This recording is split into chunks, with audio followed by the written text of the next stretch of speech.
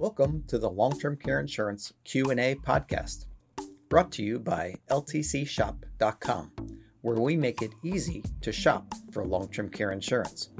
My name is Scott Olson. I'm your host and co-founder of LTCshop.com. I'm a certified specialist in long-term care insurance with over 25 years of experience in the industry. The goal of this podcast is to help answer the most common questions you have about long-term care insurance and to help you prepare for the future. Let's get to today's question.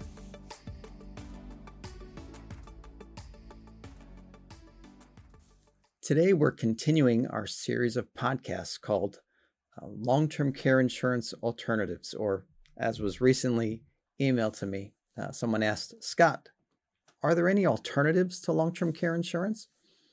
Well, one of our maxims here at LTCshop.com is not everyone needs long-term care insurance, but everyone needs a plan for long-term care.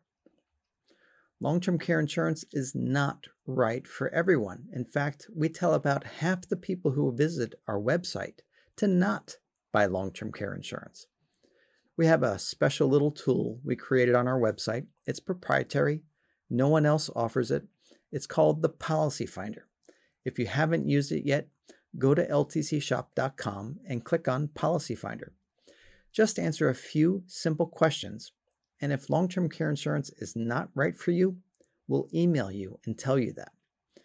If long-term care insurance might be right for you, we'll email you a custom quote within a few hours. You don't have to give us your phone number. You don't have to speak with an insurance agent. It's simple, fast, and private. Now, last time, we talked about one of the more common alternatives to long-term care insurance, and that's health savings accounts.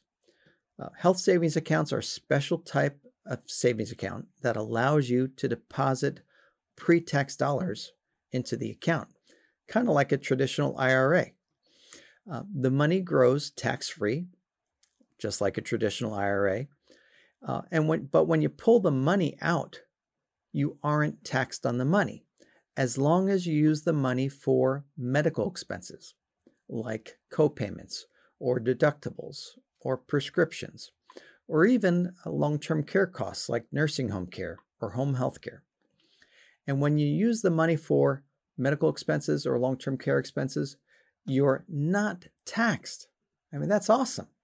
That's what's unique about these accounts. You save on taxes when you deposit money into the account. You pay no taxes on the growth of the money, and you pay no taxes on the money when it's pulled out to cover medical expenses and long-term care expenses. It's a brilliant idea. There are only two catches. In order to open up an HSA, your medical insurance policy has to be HSA compliant. In particular, that means your medical insurance policy has to have a high deductible. And there's limits on how much you can put into it. Depending upon your age and your marital status, you can deposit somewhere between $3,500 a year and about $8,500 per year. And you can't make deposits into the HSA once you turn 65. Okay? Once you turn 65, no longer deposits are allowed.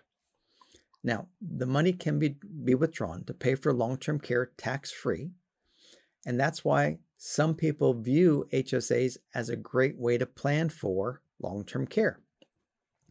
Last podcast, we talked about a couple I had a conversation with who were in their late 30s, and they're going to be able to retire early. They're aggressive savers, and they'll probably retire in their mid to late 40s. And they're considering using an HSA to fund future long-term care needs. They currently have about $40,000 in their HSA, and they expect that to grow to about $300,000 by the time they're in their mid-60s. Now, there's only two main problems with their plan to use the HSA to pay for long-term care. The first problem is this. $300,000 sounds like a lot now, but within 30 years, it probably would pay less than 18 months of care. If only one of them needed long-term care, they'd burn through that $300,000 pretty quickly. Secondly, the biggest problem with their plan is that they don't know when they might need long-term care. What if one of them needs long-term care in their 50s? That would wreak havoc on their retire early plan. But there are 3 other reasons why they should not rely on an HSA to fund their future long-term care needs. And I'm going to give those to you right now.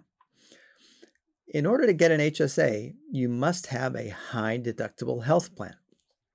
High deductibles are great when you're healthy and have no health problems.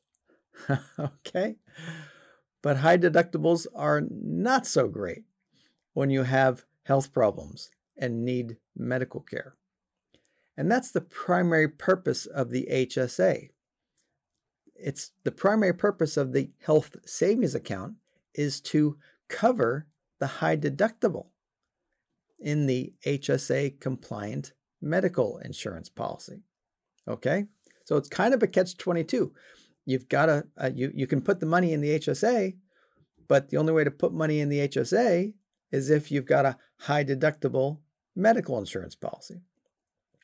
Now, I've had an HSA since 1999. And every year since then, I've deposited the maximum amount allowed into my HSA. And I can tell you that today, I have less than $20,000 in my HSA. That's right.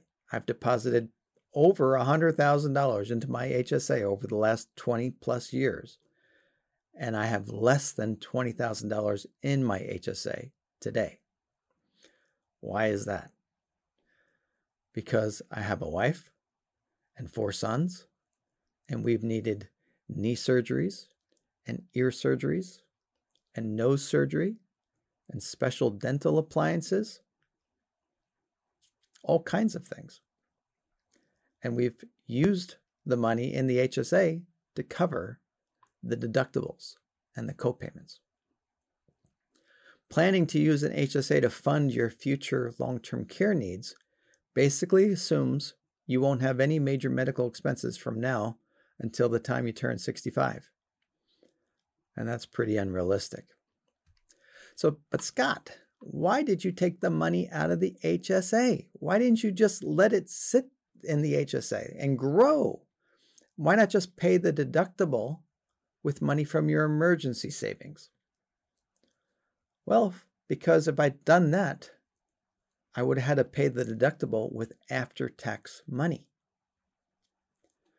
A $6,000 deductible paid from my HSA costs me only $6,000 because it's pre-tax money.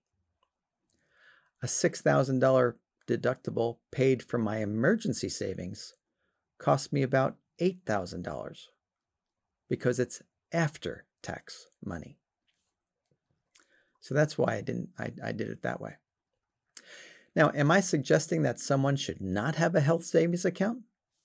Absolutely not. I think HSAs are great. Like I said, I've had one for over 20 years, but HSAs are not a sound replacement for long-term care insurance. And there's 2 other reasons why HSAs are not good ways to self-fund long-term care expenses. The first is this. You can use funds in an HSA to pay your long-term care insurance premiums tax-free. Remember, with an HSA, the money grows tax-free, and the money can be taken out tax-free when used for medical expenses.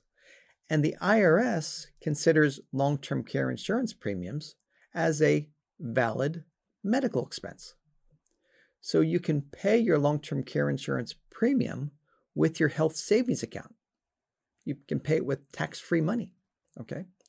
There are some limits based upon age, but most, if not all, of your long-term care insurance premium can be paid with pre-tax dollars from your health savings account. Now, Scott, do you use your HSA to pay for your long-term care insurance premium? No, I don't. And that's because I'm self-employed. And self-employed people can pay long-term care insurance premiums with pre-tax dollars, even if they don't have an HSA. There's a special tax deduction for self-employed people that allows this. So I get the tax savings for my long-term care insurance just because I'm self-employed.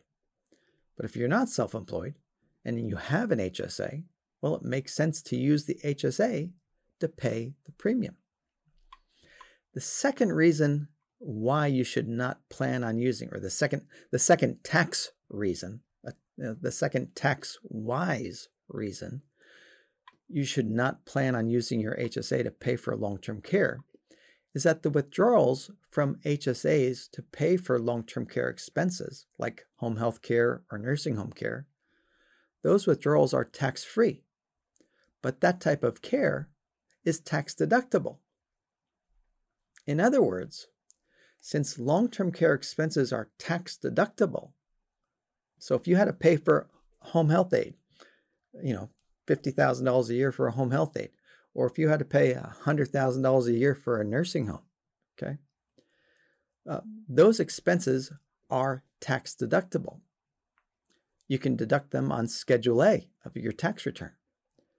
You're better off using some other vehicle like a 401k or a traditional IRA to self-fund your long-term care, not a health savings account.